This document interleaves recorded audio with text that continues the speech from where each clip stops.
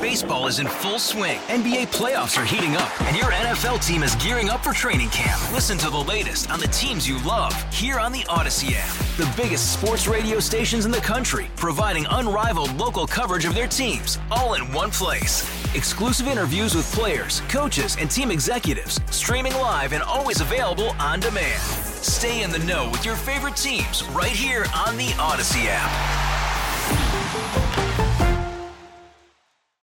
Hello and welcome to episode 31 of It's News to Us, the daily news podcast from News Radio WRVA. I'm Jeff Stapleton. Once again, it's just me today, and for the rest of the week, Matt Demline will be back on Monday. Let's go over the stories we have for you today. The first is Richmond Mayor Levar Stoney had a weekly media availability today where he took questions at the end, and one of the questions was his reaction to that online report we were telling you about yesterday on this podcast about from the Intercept that was reported in the Richmond Times-Dispatch about the Justin Fairfax, former lieutenant governor, says that he was questioned by the FBI for about 3 hours in early June about the circumstances of the timing of the sexual assault allegations that came against him in 2019. And that came just days after the news broke about former Governor Northam's blackface yearbook scandal. And that particular report, which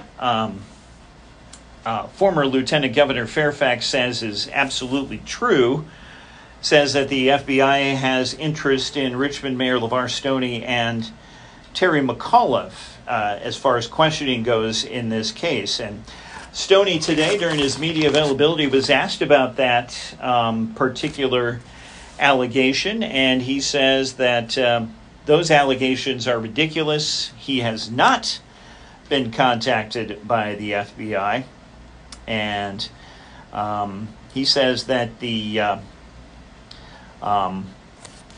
women in the case that are accusing former Lieutenant Governor Fairfax of sexual assault are deemed to be credible, he says, and he reminds that the person making the claim against him is an accused rapist.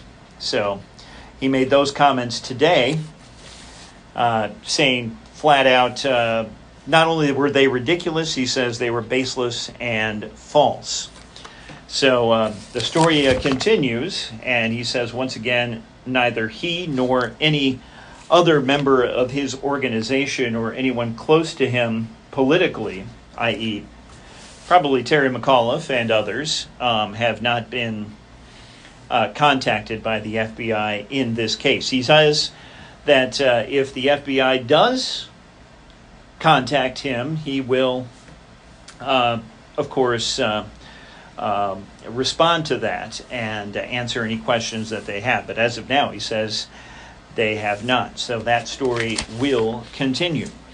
Also, Senator Mark Warner had a media availability today where one of the items he talked about was whether or not he thinks there's a recession coming. And he actually spoke before the Fed officially raised interest rates 3/4 of a point today. And he spoke a little bit about inflation and interest rates and the Fed's role in raising the interest rates to try to calm inflation. And he said today that he thinks the Fed waited too long to start raising interest rates to try to calm inflation.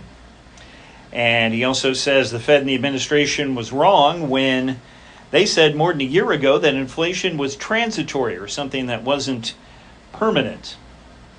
And he says that certain supply chain issues with China being locked down for months because of COVID and the war in Ukraine have everything to do with supply chain issues and the rising costs of pretty much everything these days. So he doesn't think that we're heading for a recession either, as he kind of talked about the longer scope of whether or not we're going to a recession, like some people think that we are. He says he's lived through some recessions in his time, and he's never seen one that is similar to the kind of job market that's going on right now. He says unemployment's pretty low, and he says as long as there is a strong job market, if the other criteria are there for a recession, he doesn't think it all adds up to a recession. So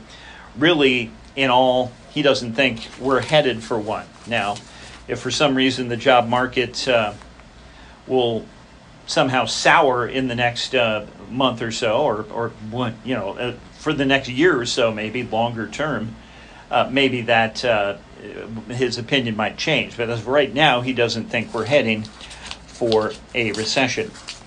Also, the story that we talked about today was that federal emergency management agency officials, as well as state emergency management officials, are in Buchanan County in Southwest Virginia.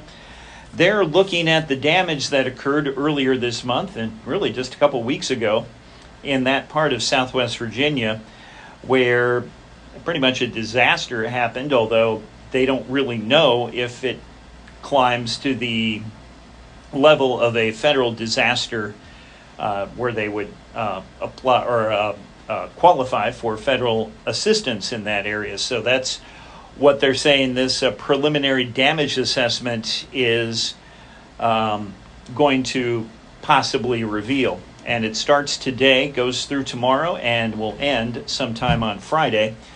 And the damage, if you remember, was very extensive, with lots of infrastructure being damaged. The cell lines were down, the landlines were down, communication means were very difficult at that time, and many buildings were damaged as well. Roads became impassable, flash flooding happened, and so they're going to evaluate all that, see what the damage is, and compile all that information for federal officials to see if federal money is coming toward Buchanan County in the future due to damage from that flash flooding incident that occurred July 12th in Buchanan County in Southwest Virginia.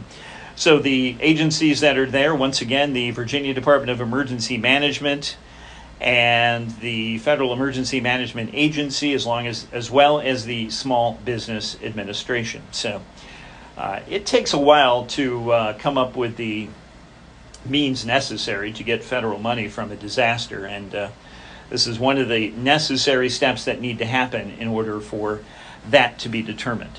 So that's what we have for you as far as what we covered for today. This is Jeff Stapleton, News Radio WRVA, and this has been episode 31 of It's News to Us. Baseball is in full swing. NBA playoffs are heating up, and your NFL team is gearing up for training camp. Listen to the latest on the teams you love here on the Odyssey app. The biggest sports radio stations in the country, providing unrivaled local coverage of their teams, all in one place. Exclusive interviews with players, coaches, and team executives, streaming live and always available on demand. Stay in the know with your favorite teams right here on the Odyssey app.